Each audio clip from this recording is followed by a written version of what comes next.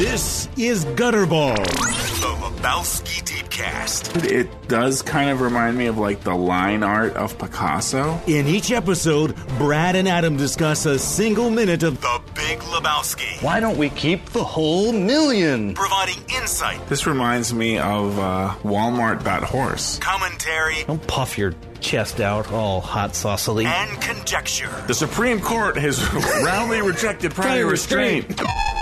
And now, Gutterball. It's pretty locked in, man. We were right on top of that thing. Tight. How's it going, Brad? It's going pretty good.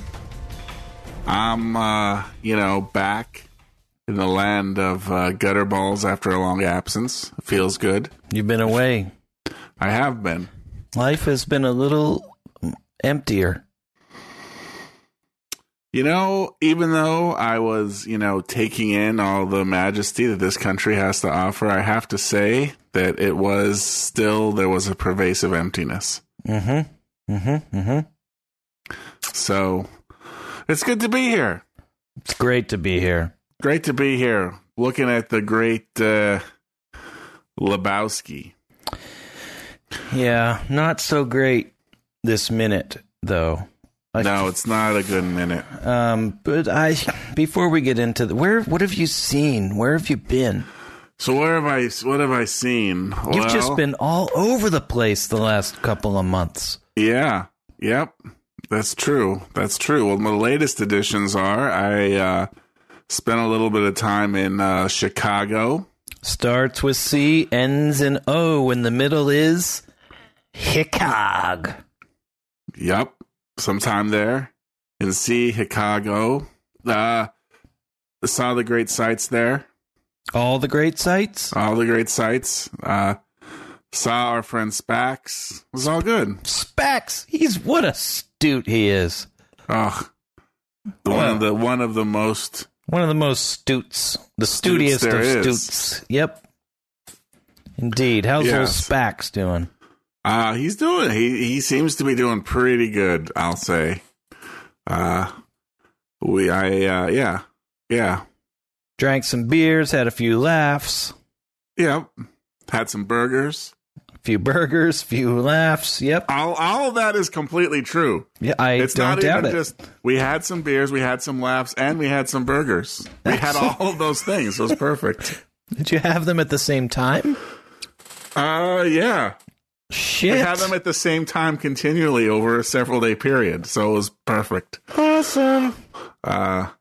Yeah. Saw some of the sights there. Right downtown Chicago, man, is pretty nice, I have to say. Yeah, give it 2 months. Yeah, that's true. The weather will change. I've been there in late October, maybe. Gets a little dicey. Yep. Yeah, I have no doubt. But I've only been there. This is my second time in Chicago. My first time was so brief it barely counts, but I was there. Both times in the nice weather zone. So, yeah, I was there once in nice weather zone, and it's beautiful when it's beautiful. Yeah. Did you see those pictures I put on my Tumblr? I did. That's like downtown. It's just like one giant art installation. I have stood in front of that giant mirror ball. Yes. The Cloud Gate. Memorial to the great Neil Young album. So it's, yeah. But they had like the thing, like the giant kid, if you saw that one. I don't know if I saw the giant kid. Which from the picture you can't tell. I mean, I saw it in your picture. I don't think I saw that when I was there, I though. don't think it's there like all the time. I think these things kind of move in and out is my guess, although I don't know. Pretty sure I saw that. That kid was actually like video. He was moving. Oh, shit. But not like really doing anything, just kind of being there. Like, yeah, I'm a kid, kind of like looking out at you, kind of like smiling and just being there. But it was like, it was somehow, I guess it was projected, but, in broad daylight, it was still like totally as clear and contrasty as ever. That's crazy. They were using some kind of crazy like Bono godlight for that. Yeah. But then every once in a while, he would spit water out of his mouth. Okay. And if you notice, all the kids around there, they're all in their like swimsuits and everything. They're all just waiting to get sprayed. Who doesn't want to get spit on by a giant kid? Exactly. It's good stuff. It's good stuff, that Chicago. This is like 2004 all over again. Did you see... Now, this wasn't one of the big ones, but I got the feeling that it was there all the time. It was a series of... So it was almost like a wind chime, but pretty humongous. Not humongous, pretty big. Mm-hmm. Maybe the size of like a regular bedroom, maybe. And around the exterior of the bedroom were hanging like chains, and the wind would blow, and it made quite a visual spectacle, but also this like strange, like undulating metallic sound.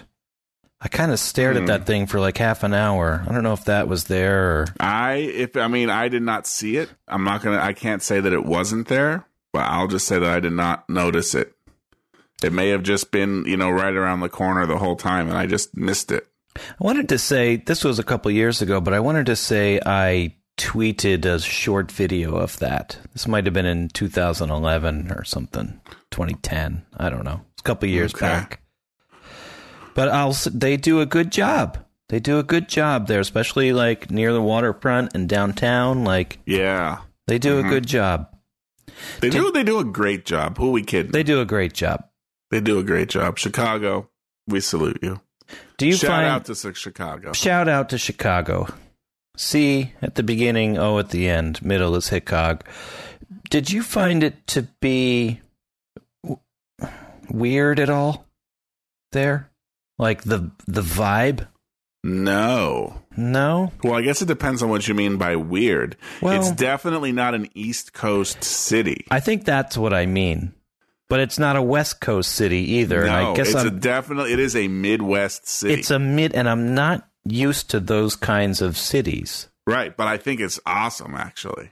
What was so awesome about the vibe to you? Because it was...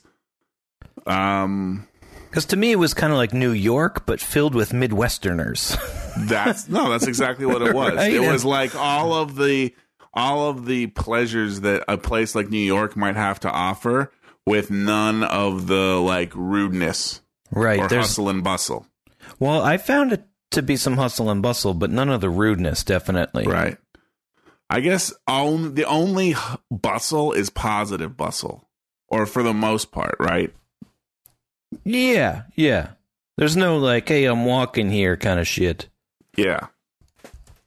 And again, kind of like like you get at the West Coast, just a little bit more laid back. A little bit more, but a little slower. All the way into dude territory. No, not that where far. It's just like, yeah, exactly. And I think it's a nice middle ground. Hence the lesser bustling, I think. Yeah, it is actually, it is perfectly like graduated, like from the East Coast to the West Coast. This is that midpoint where it's not totally West Coast. It's not totally just like, yeah, man, chill out, dude. No. It's not like that, right? It's not just the whole like, you make plans with someone. Hey, let's meet at the coffee shop at 1, and then like no one shows up because everyone's so laid back, like they can't actually stick to any calendar or plans or anything. No, definitely not. Also not East Coast where it's just kind of like cutthroat. I don't know, just kind of a more eat dinner at 10 nasty, p.m. Otherwise, you're a fucking loser. Right. Everyone out for themselves kind of feeling. Definitely that you get. So it's nice there. So what about this? Houston, I heard, is about to overtake Chicago as the third most populous city in the Union. Oh, really? Yes, and I don't know when that'll happen. Maybe it already has. Maybe they haven't just done the most recent census or whatever. But it's about to be bigger. And I feel like on a line of longitude, I think Chicago's a little more east, but, they're both solidly Midwestern. Yeah, they're both in the central time zone. Right. I do believe. Now, Houston is Texas, obviously, so that's like a different category altogether. But I haven't spent any time in Houston, and I wonder how they compare. 'Cause this graduated Right. east to west coast thing. I wonder how there's those also things, a north to to south line, sure. right? So Right. this is going to maybe have some of that Midwestern idea, but it's also going to have that Southern like conservatism to it. Yeah, well, Southern and Texas conservatism. There's two levels of it there. Yes. So again, I would say Chicago is just in that perfect quadrant there. If you can bear the For me, at 7 least. months of hellish winter Sure. nightmare, then Yeah, that's true. it's probably great. That's very true. Yeah, we flew into there and we're going over Lake Michigan. It's fucking cold out. And it's, in like the 20s and the wind is blowing and we're flying into the airport and there's turbulence and you're just looking down at Lake Michigan and you can see the chop and the waves. And it's like, I don't want to crash into that. Right. It'd be bad enough to crash in an airplane, but then to land into like frigid waters like that. Right. Well, could I have just imagined this? I imagined once flying over there, flying out of Chicago and looking down there and seeing like it being frozen. Well, it Did does my mind freeze. just make that up? Like it was like, but it was again like such an enormous body of water, and to see it be frozen, and then to see like kind of like like the cracks in the eye, like you could see that it was frozen on top. That but it was shit- kind of mind-boggling because in essence, it's almost like it's like a mini ocean practically Right, it's humongous. when you're flying over it. Yeah, but yet it's frozen. It's just kind of like that's a thing that happens. It does fucking freeze, which, like you said, it's so huge to imagine such a body of water freezing over. But, like the Arctic Ocean freezes. yeah, true enough. I've seen Deadliest Catch once or twice. So after Chicago. I sent you a little thing there. Lake All right. Michigan frozen. Yes, after Chicago. Oh, Jesus. Yeah, look at that. Yeah, imagine slipping into that. Yeah, it would not be good. That wouldn't be like, that'd be like me and Joss Whedon jumping into the Atlantic Ocean in New Jersey New Year's Eve. That was It cold. might even be worse than that. It probably would be worse. It's probably even worse than that, if that's even possible. Like, it could just, is it just like, does your body just have a certain limit to what it could feel? Right. 0 Like- or 40 is probably the same. Yeah, it's just like, okay. Maybe 0 and 40 isn't quite the same, but it might be like 25 and negative 25 are the same. For Maybe. sure. Yeah. You're just dead within a minute. Yeah. I think the Jersey Shore was like 40 degrees when we jumped into it, which was like a million daggers Oh, yeah. just puncturing, like Yes. bed of nails, nail bed, Nagelblaget, Nagelbet, whatever the fuck it was called. Yeah. That was it. You got to experience the full sensory experience of Autobahn's first album by jumping in. I did, man. Don't wish to do it again. So after Chicago, Yeah, I headed out to Provincetown, headed back east. so Provincetown. Took in some sand, some surf, some seafood. What on Had a earth? few beers, a few laughs, a few, not really burgers, unless you count Lobster rolls. lobster as a burger. Yeah, lobster roll. I did Yeah. have a lobster roll, yeah. Fucking A, man. Yeah, I pretty much ended up eating like seafood for lunch and dinner every single day I was there. Like the 5 days I was there.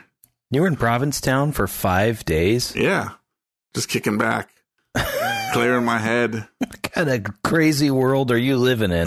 I'm living in. I think I said it in another episode, right? Like I'm just going out there, man. I'm just living. I'm sick of just being some lame ass dork with a podcast. I'm gonna go fucking live a little bit. Well, I'll try not to take that personally, but let me ask you this question. What What you're living? You say you're living. I don't know what the fuck I'm doing. It's all just to mask the tears, Adam. Well, that's what I'm getting. Like, why are you doing that? Like, what? Why not? You know, I needed to do something, so why not that? Why do and by we? that, I just mean go different places. Why do we live? What do we do it for, Brad? Well, that's the central question of Buddhism. How does one live a life?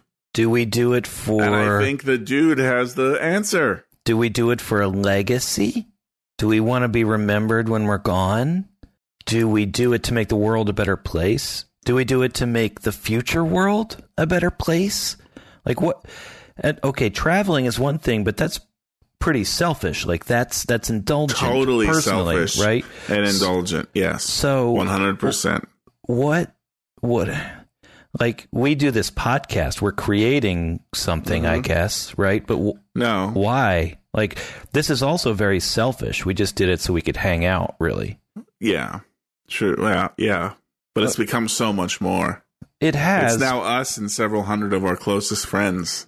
Really? Several hundred? I'm just going to put that out there, several hundred. Okay. I don't need to go into specifics about our listenerships. Well, I think, the 8 to 12 of them that really listen, I think might be put off and not feel as special. I am just simply rounding up to the nearest several hundred. Gotcha. I have 990 million. If you round down, that's 0 billion. I gotcha. No longer in the triple comma club. Yeah.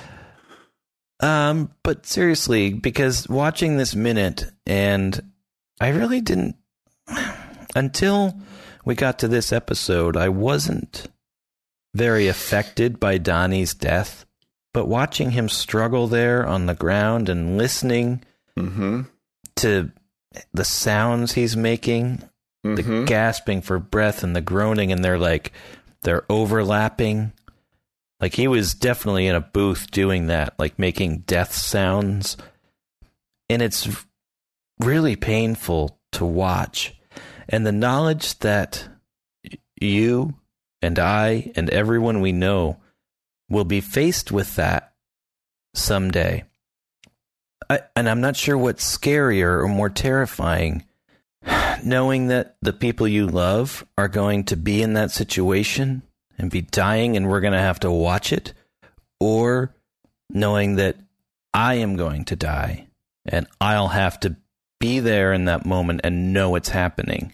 I mean, maybe I won't, but, good chance I might know it's happening at the moment. And how can we, how is that not such a terrifying realization that we can still go on doing anything? How can we not just live crippled in fear in the fetal position in the corner of a room, knowing that that is at the end of it? That's what we're hurtling towards. We're hurtling towards that abyss. And with that knowledge, how can we, why do we make movies or record podcasts or travel? Why do we do any of it? So I'm going to not necessarily answer that question. Come on. I want an answer. Well, I'm going to tell a story. All right, I'll take a story. We, in college, you and I were hanging out late one night, and some random stoner dude was there. This is a story you're allowed to tell? Yes. Because basically we're not allowed to tell 97% of the stories that we have. This story is okay. It's just some random stoner dude was there. Okay. Somehow ended up, I don't know, the way things happen. Friend of a friend of a friend somehow. Is this 1, 2, 3 high? Yeah. Okay. We're hanging out and, we're talking about, because, we make all the, at the time we were making weird little films and stuff, and some of the great ones. And somehow, the fact that we're doing that, or maybe we're talking about the latest thing, something we're just talking about. We make these. We're working on these projects, these films, and he was, we were a faction at that point, maybe. Yeah, and stoner dude was like, why? It's fucking deep, man. And I was like, holy shit, wait a minute, why? And pretty much your whole question you just had was in my head at that moment. Bang. Yeah, like, why? I don't think he articulated it quite as well as I did. No. but you know, he just goes... He was probably honestly confused why someone would make a movie. Right. But I took it, you know, in this kind of very deep way. Again, you know, like kind of like the dude, right? There's something about like the wisdom of stoners. You did most of the work for him in that case, but okay. Why? But, yeah, and? You know, and I remember then talking to you. Yeah. Being like, oh my God, why? Like, that's such a fucking good question. Why the fuck are we even bothering with any of this? Like, why? Why? Like, why? There's no answer. Why? And I had a great answer for you. Please remind me what it was. And your answer was just like, what do you mean, why? Because, like, we like doing it. Like, that guy is just some fucking stoner. There's no fucking deep, pretty much like you're saying now, there's no fucking deep mysticism to his fucking one-word question. Why? Like, just, you know, just doesn't matter why. Just fuck it. Like, we're doing shit. Like, keep going. And I kind of, like, you know, was happy with that response. Yeah, okay. To some degree. I didn't think your disparaging of the stoner dude was quite, at the time, warranted, because I felt like it was a very legitimate question. But he not one to be thrown, just said, like, well, that we can't even bother thinking about that. But at the same time, like, hey, I guess you could just as easily answer, why not? Right. And, like, he could have been asking the question to something like, I like steak. Why? You know, it wouldn't have mattered what the question was at that point to him. I think that was probably maybe not. I don't know. I guess I give him the benefit of the doubt and think he was a wise oracle sent to kind of recalibrate my thinking, when in fact, yeah, he may have been nothing of the sort. Is there any way that you can know who this was and transmit that to me, or was it literally just some literally some random guy? That was the only time we ever saw him. At least the only time I ever saw him. Probably the only time you ever saw him too. And it was just the three of us? No, there were other people around. I think at the time it was like maybe just the three of us, like in the kitchen. Somehow it ended up there. But you know, the whole domicile was rather lively, as it usually was. Yeah, it was. Why, huh? Why? So why? I don't know. Why Provincetown? Don't know. Why the podcast? Well, I do know why the podcast, right? We get these letters from people. This podcast provides tremendous value to our listeners. Which provides me great joy. Yeah. I think that's really what it's about. We're providing joy and value to other people out there, without a doubt. I think that at the same time, we're driven. We're driven to create.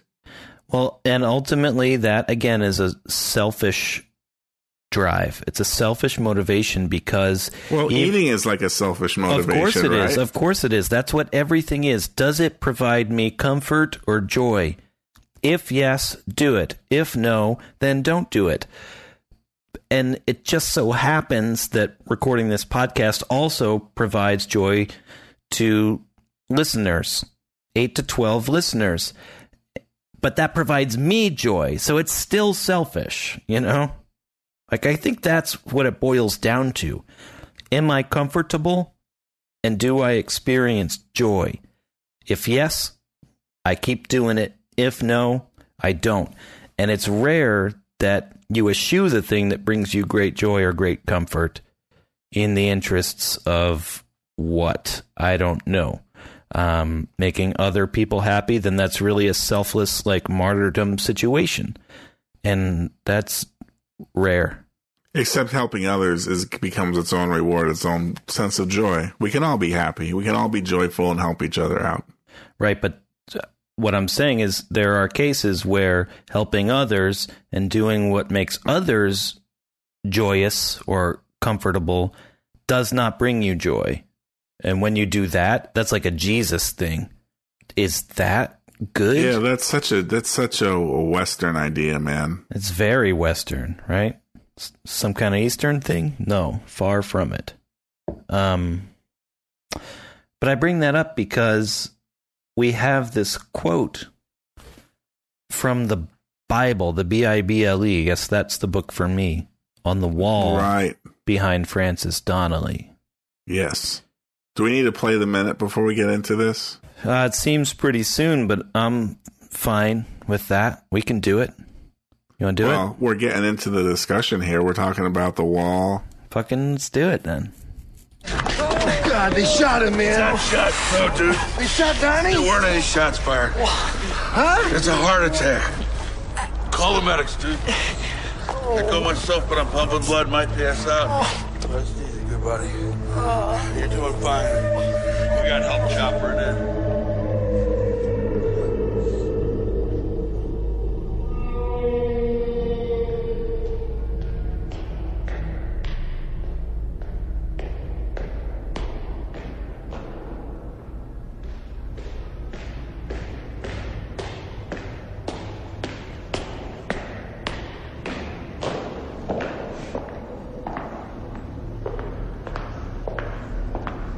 Hello, gentlemen. You are the bereaved. Yeah, ma'am. Francis Donnelly, pleased to meet you. Jeff Lebowski. Alter subject. The dude actually is, Excuse me? As for man, his days are as grass. As a flower of the field, so he flourisheth. For the wind passeth over it, and it is gone. Psalm 103, 103, 15. 15, and half of verse 16 if we want to get technical. But hey, Right. Although why they didn't include the second half of 16 is beyond me. Mm-hmm. And the place thereof shall know it no more. I guess that's kind of what got me thinking about it, you know? And this is the King James version. Yes, King James, with all the, like, passeths and... Right, flourisheth. flourisheth. Too many THs in the King James version. But you know what? Honestly, I looked up different versions of this passage, and somehow this is the truest, I think. Like the New International Version, New American Standard, they start to play a little fast and loose. They get a little loosey-goosey. Well, I don't know if that's really true. Well, it is true because the King James Version was before those. So then it's like one step beyond. Like they already have the King James shit in their head. So it's like a game of telephone a little bit. Like, who knows what this said when it was originally written down, you know? Well, that's what I'm saying, right? Like, the New International Version... NIV. I don't think is, like, taken from the King James Version. It's more like a retranslation. They decided to translate it. I agree. I don't think it's a retranslation of the King James Version either. That's not what I said. What I said is all those people retranslating it already had the King James shit, like, in their brain holes, because that's what they grew up with, you know? Maybe.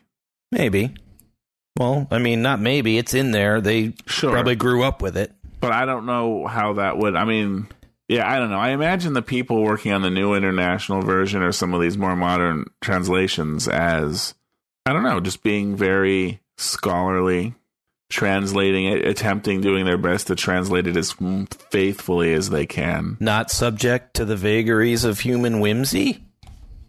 Everybody is. Well, everyone is, even the person that wrote it down originally in Hebrew or whatever. But I think, I guess, I don't know. I'll say this. I grew up, I don't know. So I grew up Catholic. What version of the Bible do Catholics use? I don't know. King James, I'm pretty sure. I think it's King James. Yeah, that was pretty much the standard. Yeah. And, you know, when I didn't discover the fact that there was like these other translations probably until I was in college. I mean, I was never a very religious person, right? Right. But I remember like, oh, wait a minute. Like, there's all these other translations. Not that I thought the King James Bible was like it must have everything right. But to read it in more modern language, again, without all the weird bullshit. Yeah. Just here it is in just regular old, like modern English, right? It was for the most part, yeah.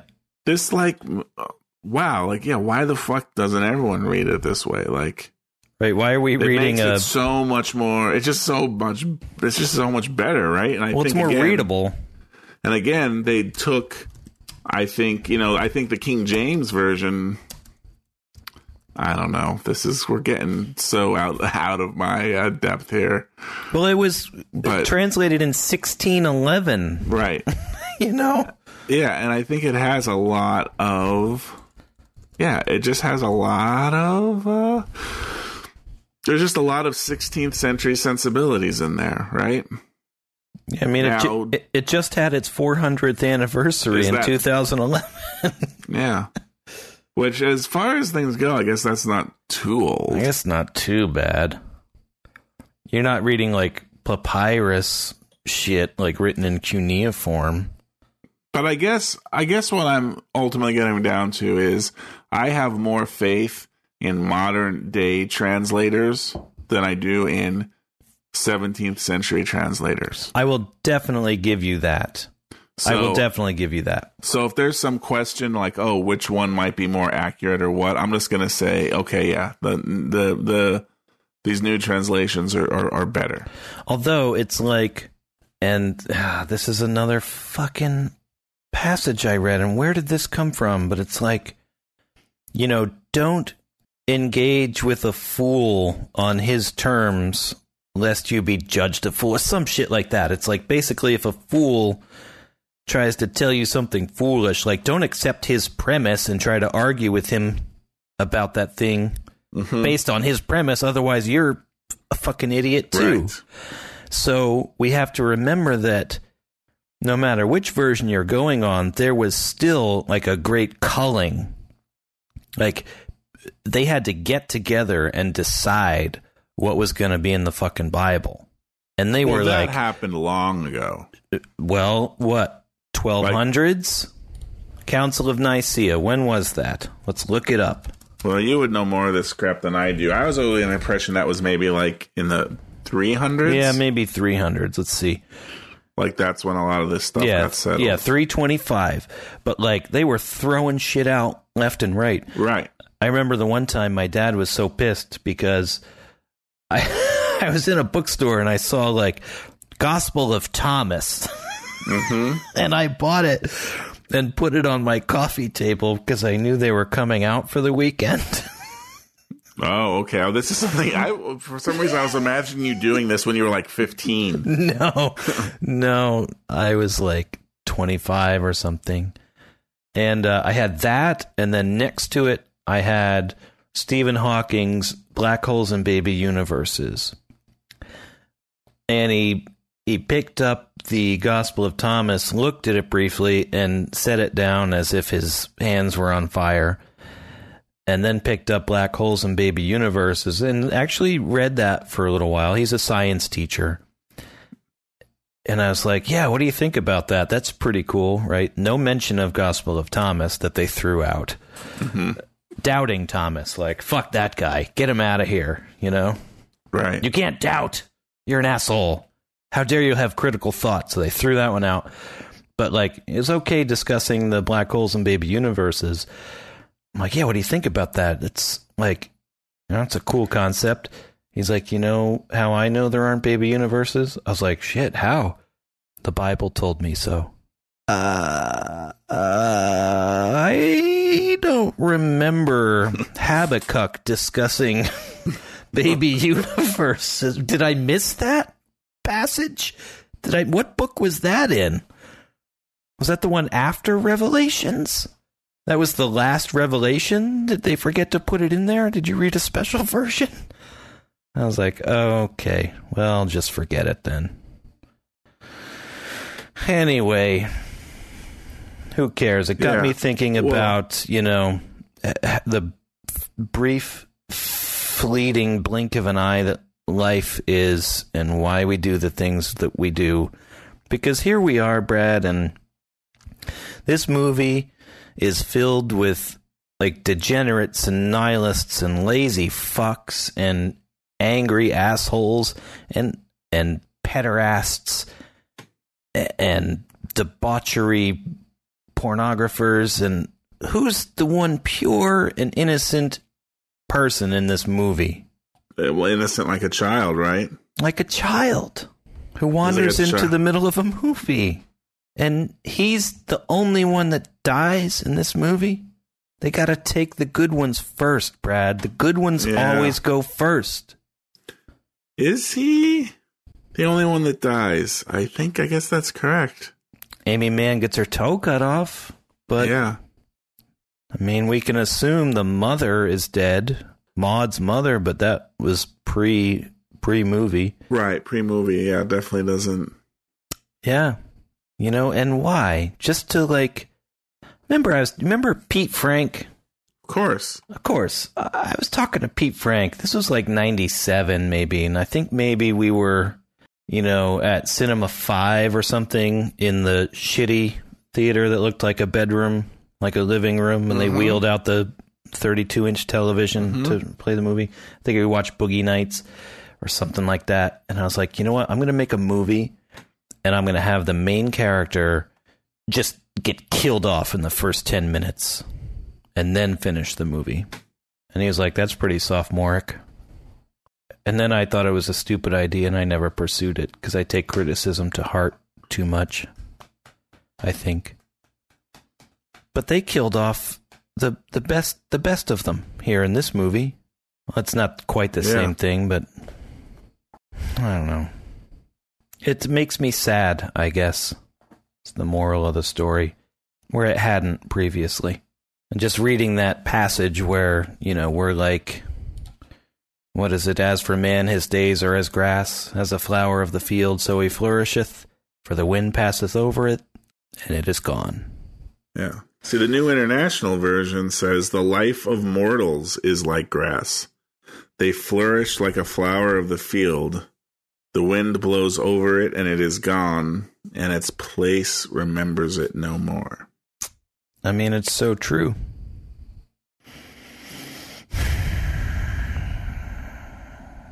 Because we have this moment here with the dude and Walter in the mortuary, and both of them have moments where you can sense their sorrow. Because the dude is like, Jeff Lebowski shakes his hand, Walter's like Walter Sobchak, and the dude is like, actually, you know, the dude... And he kind of trails off, and Francis Donnelly's like, excuse me? He's like, nothing, just forget it. It's not important, you know, not at this time. That is not important. And while that's going on, Walter is just kind of looking off to his left, just probably thinking about all of the times he berated Donnie over and over again, and just feeling really shitty about it. And thinking, like, why couldn't I have been nicer to him? While he was alive, I really cherished him, and he was one of my two friends. Yeah, and they even have, you know, as Francis Donnelly is coming up the steps, the Walter's there reading the Bible. I assume it's the Bible, right? Yeah, I mean... It's gotta be. Gotta be. Right, he's got his glasses hanging off one ear and just reading the Bible. I wonder if he's reading this passage, like Psalm 103:15. Let me look that up. Let me get some more context to this. He probably is, right? I mean, he is such a... Well, I mean, he's such a scholar of the Torah, right? He is... He better definitely be. Has some deep, it's I am he, spiritual dude. knowledge here. Sure. Talking about the Rambam and the, you know, a couple minutes ago. Right, concept of age. Here's one for you. A friend of mine... I don't know if I told you about this. Maybe not. A friend of mine lives in South Korea, and she came back to the States. She was on this like whirlwind tour of a bunch of cities. She works for some company who has a YouTube channel, and that's, I don't know, somehow that's how they generate revenue. That's their business. They're out there on the tubes, you or otherwise. But anyway, I was like, hey, how old are you now? And she's like, hang on. Let me think about this. It's like, yeah, I know, right? It's hard to remember once you get up there. She's like, wait, no, I'm 28. Almost 29. No, I'm 28. She's like, I'm 30 in Korea. so I have to remember which is which. Right. She's a different fucking age in Korea. Yeah. Well, age is a social construct, man. Right, this whole concept of age. Yep. She's a different age. She has to tell people she's 30 over there, but only 28 over here. Oh, boy. You would think, like, years are based on the time it takes for the sun to revolve, or the earth to revolve around the sun, depending on your ethos. Right. That it would be fairly consistent. But nope, it's not. It's fucking not. It's a 2-year difference there. Well, again, it's all one. It's based on, do you count the gestational period in your age? Which they do. It's a very Christian thing Cultural. to say. Yeah, in a way. And then they also, I mean, this is true of China. I'm just going to assume this is similar to the Korean idea. They base it on kind of just like what year you're born in. Like on New Year's Day, everyone just becomes the next age. Right, it's something like that. Yeah. Like they don't need to know exactly how old you are. It's just like, oh, you're born in 1975. It's currently 1976. You're 1. Right.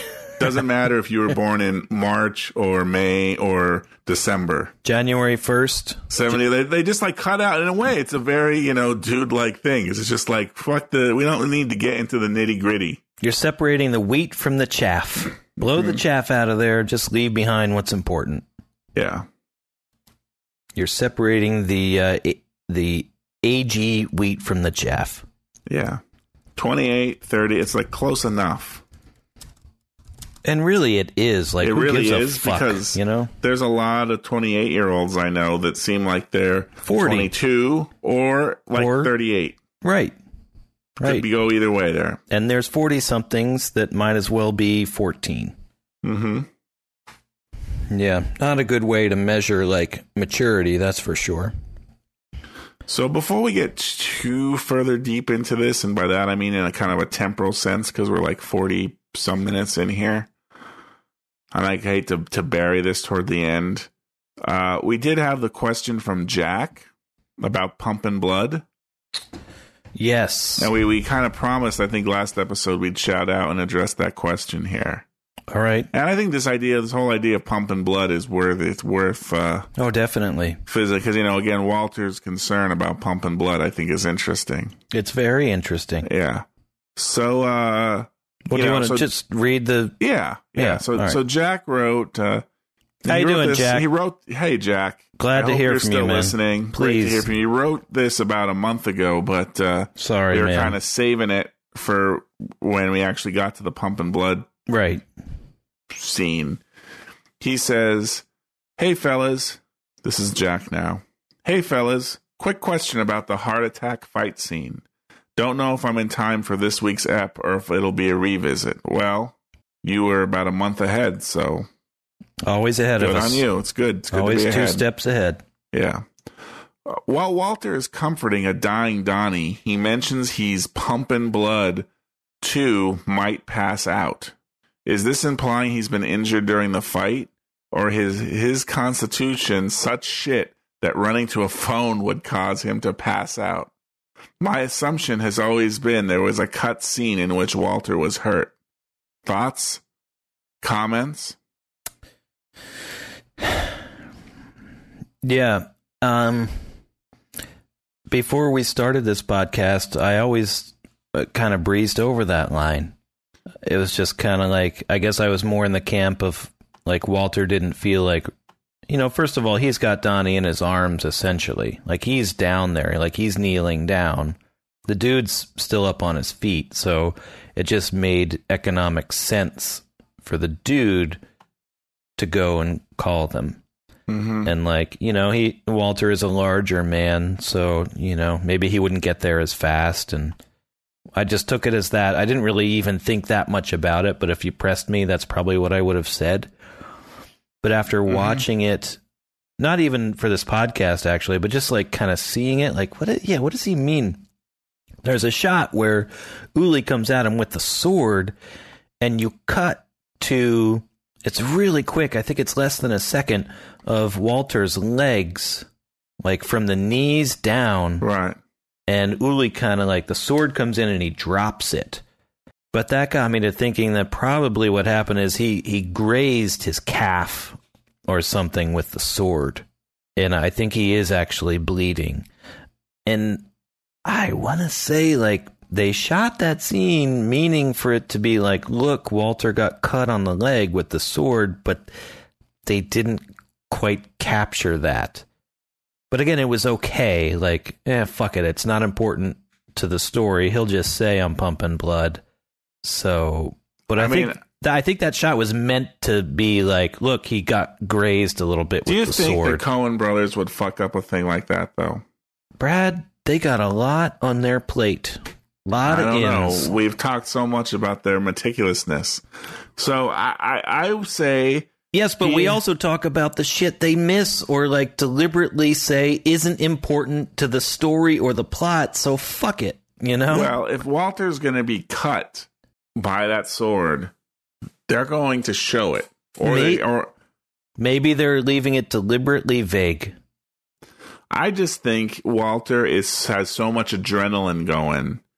And pretty much, as Jack says, his constitution is such shit. Although I wouldn't say it's shit. Like, I mean, he did jump out of a car going 25 mph. He did just take out 3 dudes. Right. And he is, when he's down there with Donnie, he is like kind of panting and kind of have to catch his breath before he can talk and stuff like that. I think Walter is concerned that he might pass out if he runs to the phone because he's pumping blood. Now, meaning just his heart is going so fast. Now, granted, that may be like a ridiculous concern.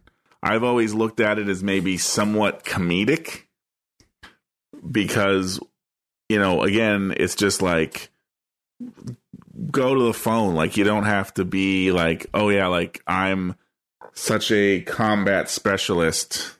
You know, I'm experienced enough to know that in this state, I should not attempt to run to the phone now because I might pass out. Which maybe he's correct because we do talk about he's wrong all the time. But it is kind of another example of his, like, you know, I don't know, his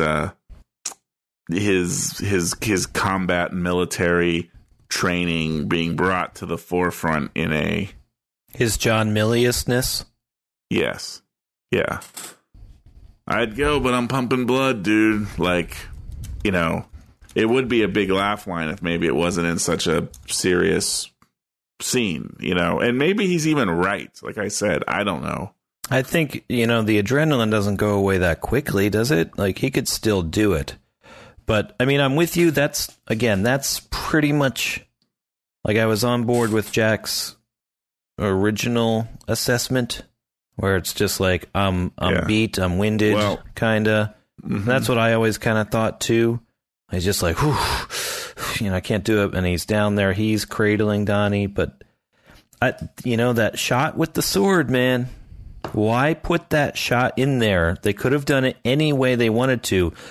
They could have shown it from the back, like, and he just wraps his arms around him and he drops it from up top, but they focus on his leg. I don't know. I guess what we could do is analyze.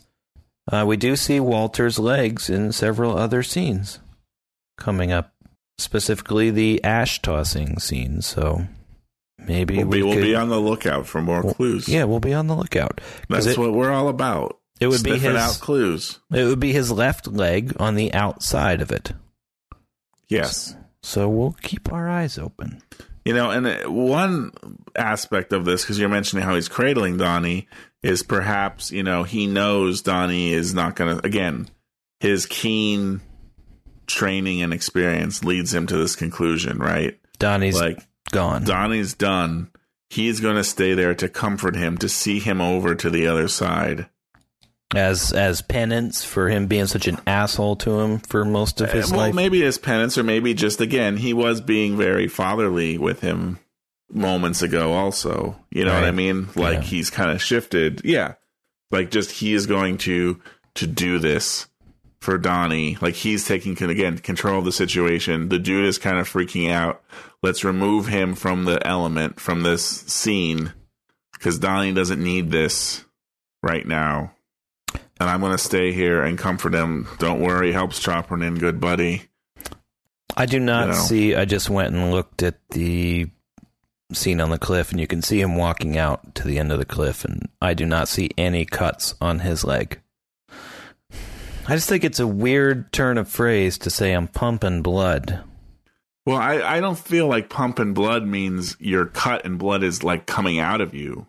I understand what you're saying, but like, isn't there a different thing you can say to say my heart is beating fast and I'm adrenalinized?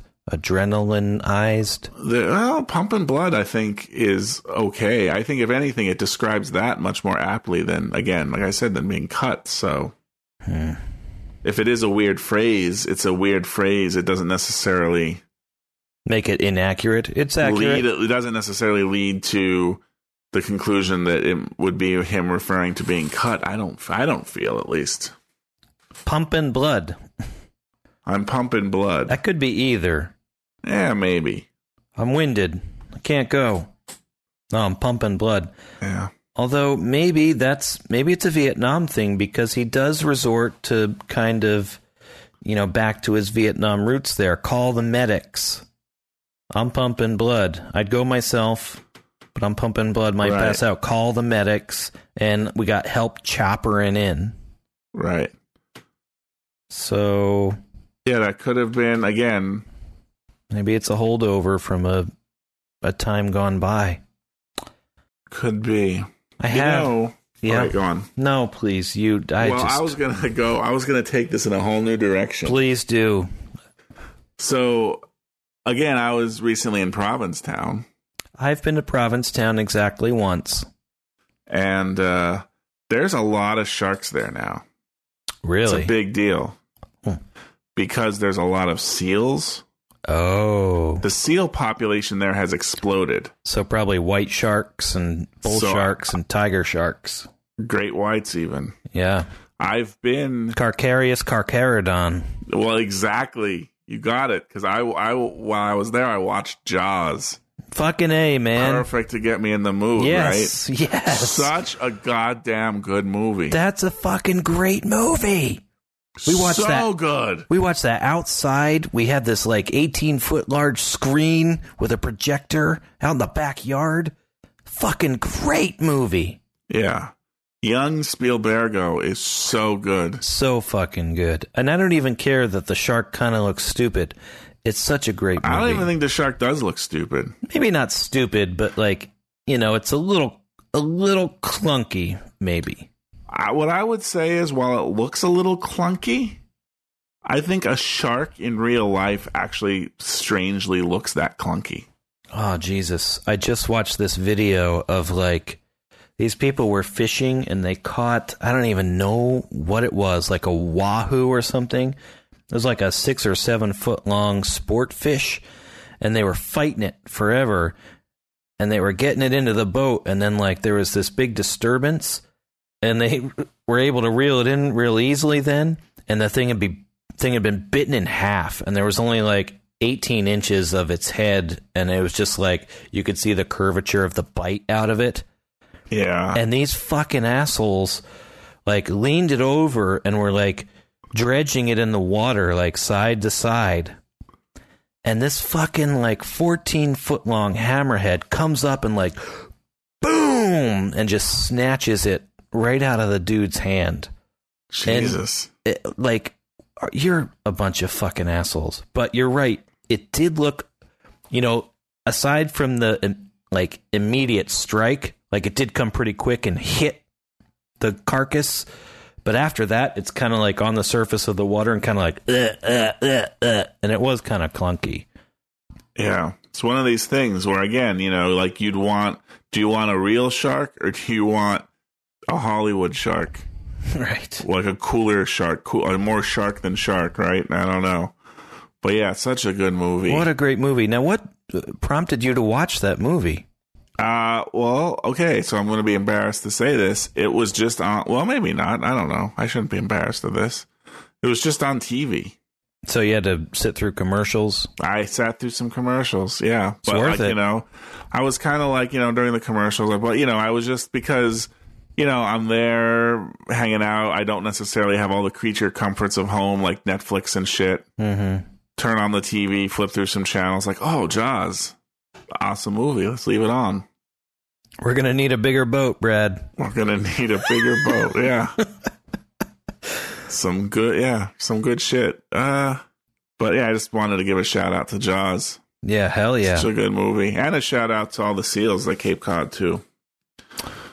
Even though they're bringing the sharks. They're bringing the sharks. But like the thing is crazy. So I've been going to Cape Cod my whole life. Oh, really? I've been there countless times. Huh. Although recently, you know, like growing up, we'd go there. Didn't you honeymoon there? I honeymooned there. You can say we. That's okay. Yeah, we honeymooned there. Not you and me. Not you. Well, no, not us. But yeah, been there a lot. My parents really loved the place, so they took us up there growing up all the time. Have been there a handful of times with my wife. Although the last time I was there was 2010. Wow, 5 years ago. 2010.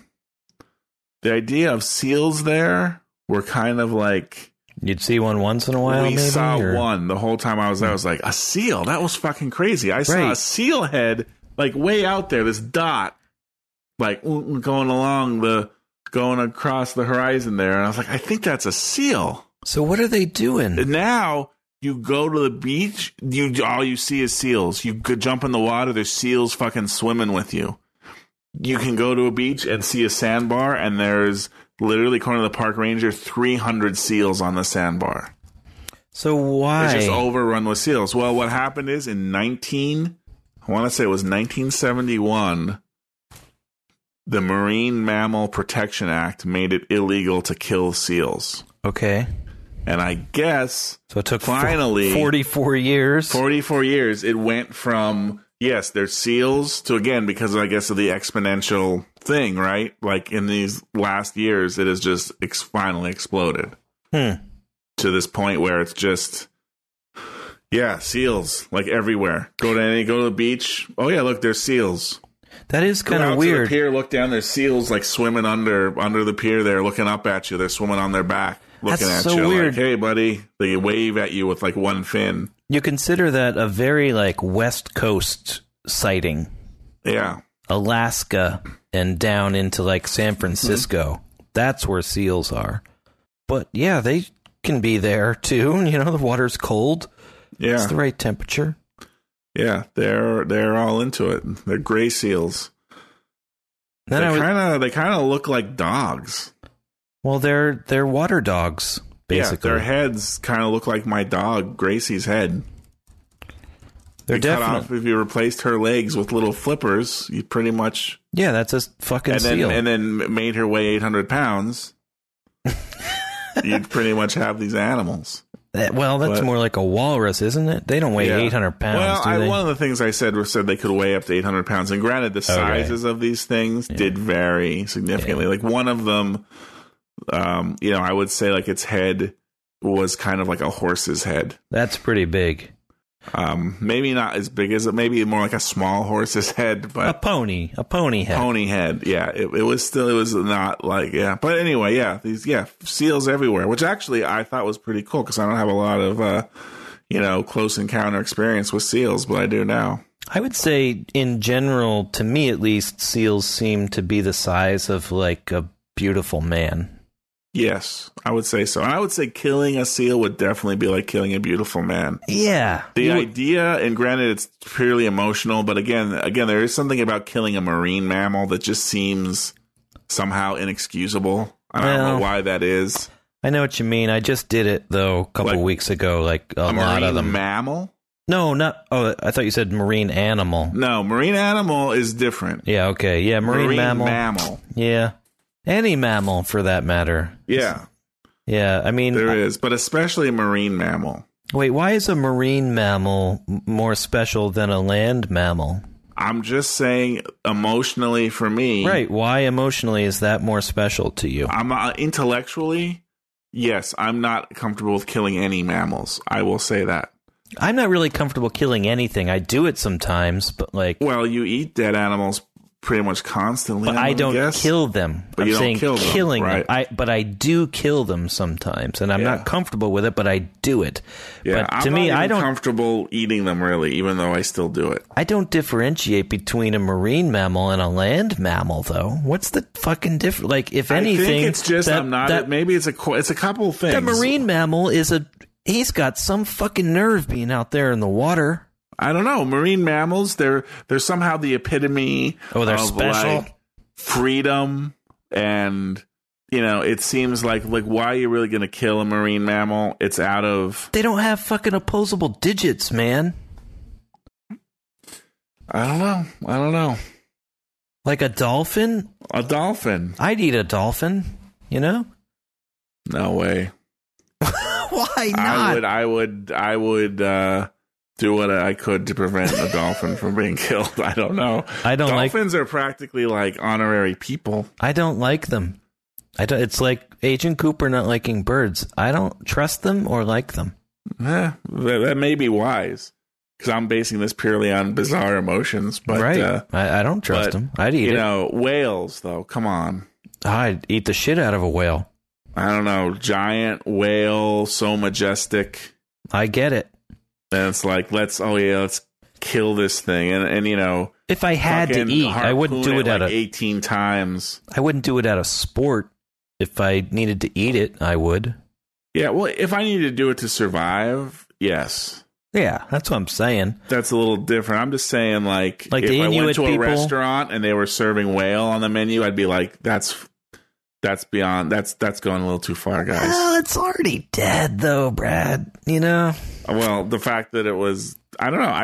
I'm not big into, well, especially because all these whales are going extinct and everything else on top of it. Well, there's whole cultures that based their life on eating and harvesting all of the things that whales offered. Mm-hmm. Well, and even industrial America in the 1800s. Sure. Tons of whale, they used all this shit. They used the baleen to make corsets, and the whale blubber as oil in the lamps and all that shit, right? Now, what if you grew up as the world's most astoundingly large Inuit, and you lived in that culture of whale consumption? It would be different, right? Because I don't have the same... Maybe it's some of the same reason. That's what I was going to say before. I'm not as desensitized to it. Like, granted, I don't think it's totally cool to kill a cow. I don't either, but But still, I don't see a hamburger and I'm horrified. No, right? No, I don't either. Like nature is horrible. Yeah. Like they do, like horrible. Sure. You don't see like old birds like limping around, because they get fucking eaten. Yeah. There was a fucking one of these awful Virginia bugs, and I don't know what they are, but they jump a lot. They're like this bastardized cricket of some sort. They just look terrible. And the cat was there looking at it, and Bunny Lebowski was like looking at it, and I'm like, listen, bug, I can either sit here and watch you get like played with and slowly chewed apart leg by leg, or I can grossly get you in my hand and throw you outside where you'll die a slower death because it's getting cold outside. And I picked it up and put it outside. At least it would like die on its own terms. Mm-hmm. I don't like killing shit. It's like, why do I care? Why don't I just like, it's gonna die out there anyway. Why don't I just crush it and throw it in the garbage? I couldn't do it. But I don't have a fucking problem eating a hamburger either. And I don't see why, dolphins and whales, maybe whales, they live really long. They're so majestic. Blue whales, largest they're animal. So community-based. And they communicate. They communicate. They do all kinds of crazy, The dude listens to whale song. Exactly. They, and you see these videos, right, of like whales and dolphins helping people all the time. They seem nice, Or even coming up, like this one video that went viral just a couple weeks ago. I saw like there was some guy out on some little boat, and whale came up and it had like a net like stuck over the top of its head or something. And like it came up to the top of the boat and kind of like put its head up next to the boat to the guy, like so the guy could pull it off. And did he? And he did. He pulled it off. And the whale was like what I would say, again, he anthropomorphized these things. Right. But what I would say, it seemed happy, right? Then it was like, yeah, it was like... Sprayed some water out of its blowhole. Like, did some little... Right, did a little maneuver. So like, gave him a wave with his little flipper. With his flipper. Like, hey, thanks. You know what I mean? It's just like, yeah, they're just like, you know, and again with dolphins, yeah, I think there's also something about, and I don't know, it really shouldn't matter, but like the intelligence of some of these creatures. Well, you know, the stuff they can figure out. And then also like, you know, again, with this, going back to the seals, they just look like dogs to me. Yeah, hard So to it's eat a like- dog, but some people eat dogs. You know, some people cultures do, eat but dogs. I don't. You know, and I'm like, yeah, and I'm not saying it's I'm based on anything maybe but emotions. Well, okay. And granted, if I was to say I'm going to go vegan or at least vegetarian, then I'd have a place to stay. I'm going to say, yeah, I'm not going to kill anything, really. Fine. Right. Not create some bizarre hierarchy where it's okay to eat cow but not dolphin, but whatever. It's a construct like age, Brad. But but yeah, so I'll admit there's no rhyme or reason to this. I would say because I was vegetarian for like 7 or 8 years. I know you were. Go back to that, at least then I would say I could make maybe more of what I would call a rational case. But you're just trying to inventing put it, you know? but trying to put certain animals, saying like it's okay to eat these but not these, there's not really much of a basis for that. You know what's really weird? There's nothing to it. You It's know like, what really gets my All right. vegetarianism going? oh boy. This is weird. Octopi because they decorate their homes? No, octopuses for sure. I think For it's sure. octopi. But, I wasn't even going to say that. It's a preferred nomenclature. Yeah, octopi. But yeah, they for get sure. shiny things and they decorate their homes. What they're able to do, like open jar lid, like they're able to do all sorts of crazy stuff. Cuttlefish that you pour soy sauce on and they spread their legs around. Yeah.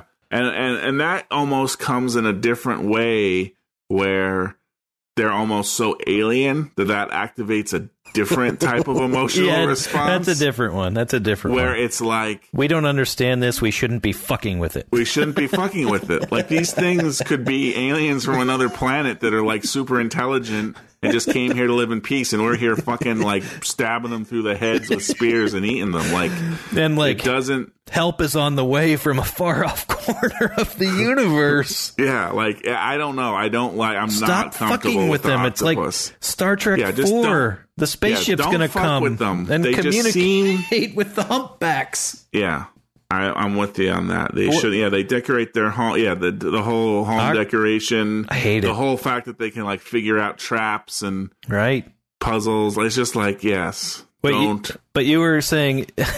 But it's not that. This is weird. This if you is were going to go back to vegetarianism, there was something that really does it for you. What does it to me is weird, even though I just ate a couple of these things, is lobsters. What? They're a fucking cockroach of the ocean.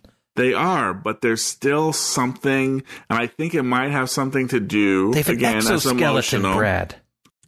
Yeah, I think it has something to do with the fact that, they kind of sit in that tank alive.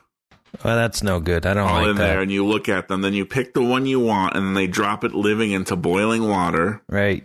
Which, granted, very conveniently, the scientists say, oh, well, it can't really feel that pain. Just so happens to be this is something that that's a very expensive delicacy that we eat. Well, by boiling it alive, and it's just coincidentally that happens to be fine because they don't feel pain. Well, it seems a little too convenient for me. Okay, but again, that may be your emotions speaking. Where are their nerve endings? They have a tiny little collection of ganglia near their head area. Well, they can fucking feel shit. Like how can they? Like they're walking. They're not just like they can like. If you sense touch the it, world it around them. Whips if you touch around it, it's like, what the fuck? Something's touching me. You know what I mean? Yeah.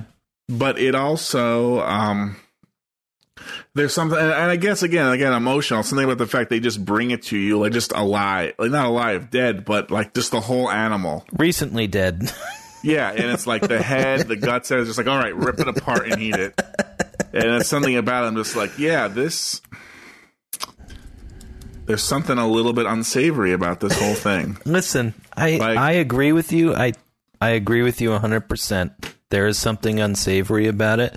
But as you said, episodes and episodes ago, just living upon this earth, we wreak destruction and havoc upon it, even just living on it. Sure. Even the most pacifist vegan person just walking through the grass, you're wreaking destruction. Sure.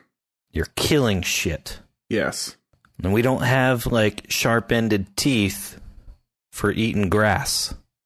No. But I don't really think that's an excuse per se, because for eating ocean cockroaches?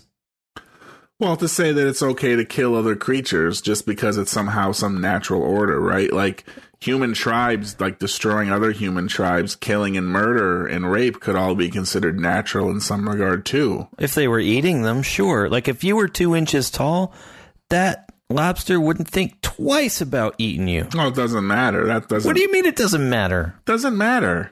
What are you talking about? That doesn't matter. I know it would, but that doesn't matter. It's not like... Nothing matters. Exactly.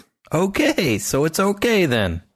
Well, it matters to me what I do.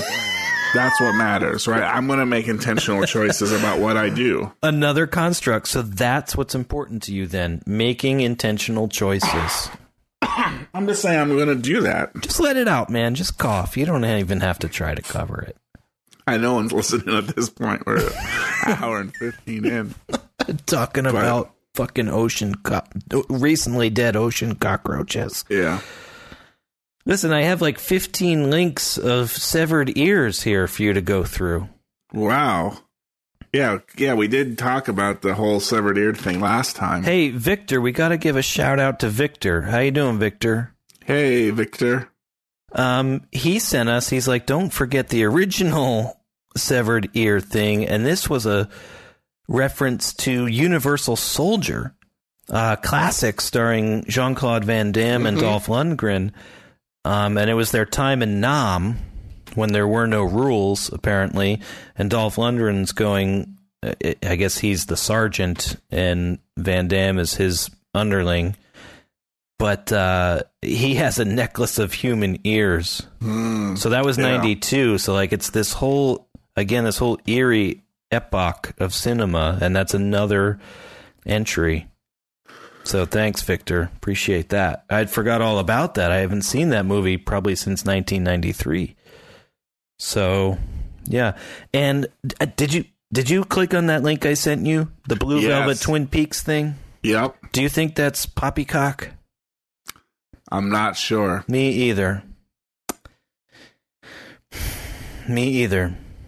Apparently, the scene in Twin Peaks, the pilot, I guess the European version, although I would seem to remember that shot from other things. Maybe it was in episode 2, they said, of the U.S. version. Anyway, there's a shot with a ring of candles with a mound of dirt. Yeah. And they wanted to Lynch wanted something to put on top of the mound of dirt. And the guy went out to the grip truck and got all this shit and brought it back. He's like, no, none of that works. And Lynch was like, oh, wait. And reached into his pocket and pulled out a severed ear, which I guess was the prop from Blue Velvet. And it was wrapped in plastic. Let's use this. And they put that in there. So it's kind of indistinguishable, which is why I'm not totally on board with this being legit, but you can't really tell what's in the middle there. And if you listen to this person, could be the severed ear prop from Blue Velvet, which Lynch was carrying around in a shirt pocket wrapped in plastic. Well, Lynch was planning it, right? He has in his man cave, in his den, a little curio cabinet with various props and things, and there sits the severed ear. So he wasn't necessarily a couple strands of hair and mold, and he's like, "Oh, you know what? I'm going to take this to the set today." So he wasn't I might necessarily wanna put planning this it in. for that shot, maybe, but like, I know I'm going to use this at some point. Right. It's like, oh shit, yeah, I Or got again, it. maybe the way they describe, I was picturing it maybe being like, he's like, oh, I'm going to put it there. But then he's like, you know, again, for the benefit of the crew and everyone around him, he's just kind of like, instead of being like, oh, let me put this, he's kind of like, oh, I know what this scene needs. You know what? And like, woo, and pulls out a severed ear. It's more like you know, the whole Jimmy Stewart from Mars act. What the hell is Jimmy Stewart from Mars act? That's the David Lynch's act, Jimmy Stewart from Mars. Oh, yeah. Yeah, I'm never quite sure if he's putting on a show or if he's the way he is. Mel Brooks called him that, Jimmy Stewart from Mars. Just had to look it up. That makes sense. Elephant Man era. Mm-hmm. Anyway, we can put some of these severed ear links. It's a smorgasbord of severed ear. I was definitely working a lot today at work and not... I hope IT goes in and looks up my web history. You better pray to God, no one gets their ear severed at work, and they're not sure who may have done it. The police let's hand over the web history of everyone in the building. No! Fuck! Hey, we got a little Carter Burwell action here, which I never noticed before also, as it fades to black, and like all we're left with is the googie stars on the side of the bowling alley. We have this like low tonal type music coming in. Yeah. Which is not really a song, but it's kind of like some It's ambiance. almost like a sound effect. Yeah, it's halfway between like a score and a sound effect. I can only assume that's Carter Burwell again, so there's another contribution. Yeah. And as we transition into the mortuary scene, there's like low tone, again, not quite music, not quite sound effect, more sound effect than music in the background of the mortuary. So they use that as a transition into that scene. There's 2 seconds of black and that low tone is there, but that low tone continues for a while into the mortuary scene. So, do you think, because when the mortuary scene starts, we mentioned how Walter's reading the book, and he's kind of like spiritual, but at the same time, the dude, I'm going to say he's just kind of staring at that verse on the wall. Yeah, he's really examining it, and that's why I put this in there. I'm like, I got to know what this means. And this whole passage, all of Psalm 103 is very dudely, if you read it. It's about, like, you know, we're only here for a little while. Don't take shit too seriously. I don't know. It just seemed, who forgiveth all thine iniquities? Who healeth all thy diseases? Like, get over it already. Who redeemeth thy life from destruction? Satisfy thy mouth with good things. His drinking is Caucasians. I don't know. But do I think what? Well, I just was thinking about Walter being buried in the book. Like I don't know, I might be reading a little too much into it, but I just can't help but feel there's something here. Like Walter isn't necessarily, like he's so in the weeds in the book, he's missing the bigger picture, right? Yeah. It's just like burned there on the wall, bigger than life. And the dude is just kind of like taking that one thing in and contemplating it and feeling it in some way. In his fucking stoned out way that the dude does things. The dude is merciful and gracious, slow to anger and plenteous in mercy. He will not always chide, neither will he keep his anger forever. That's Psalm 103, verses 8 and 9. Neither will he keep his anger forever. Which the Doodly Lama was telling us, that's the most Buddhist thing that the dude does, is, yeah, he gets worked up, but he doesn't hold on to it. As far as the east is from the west, so far hath he removed our transgressions from us. Like as a father pitieth his children, so the dude pitieth them that fear him. For he knoweth our frame, he remembereth that we are dust. Dust that we spread from the back of the poop deck.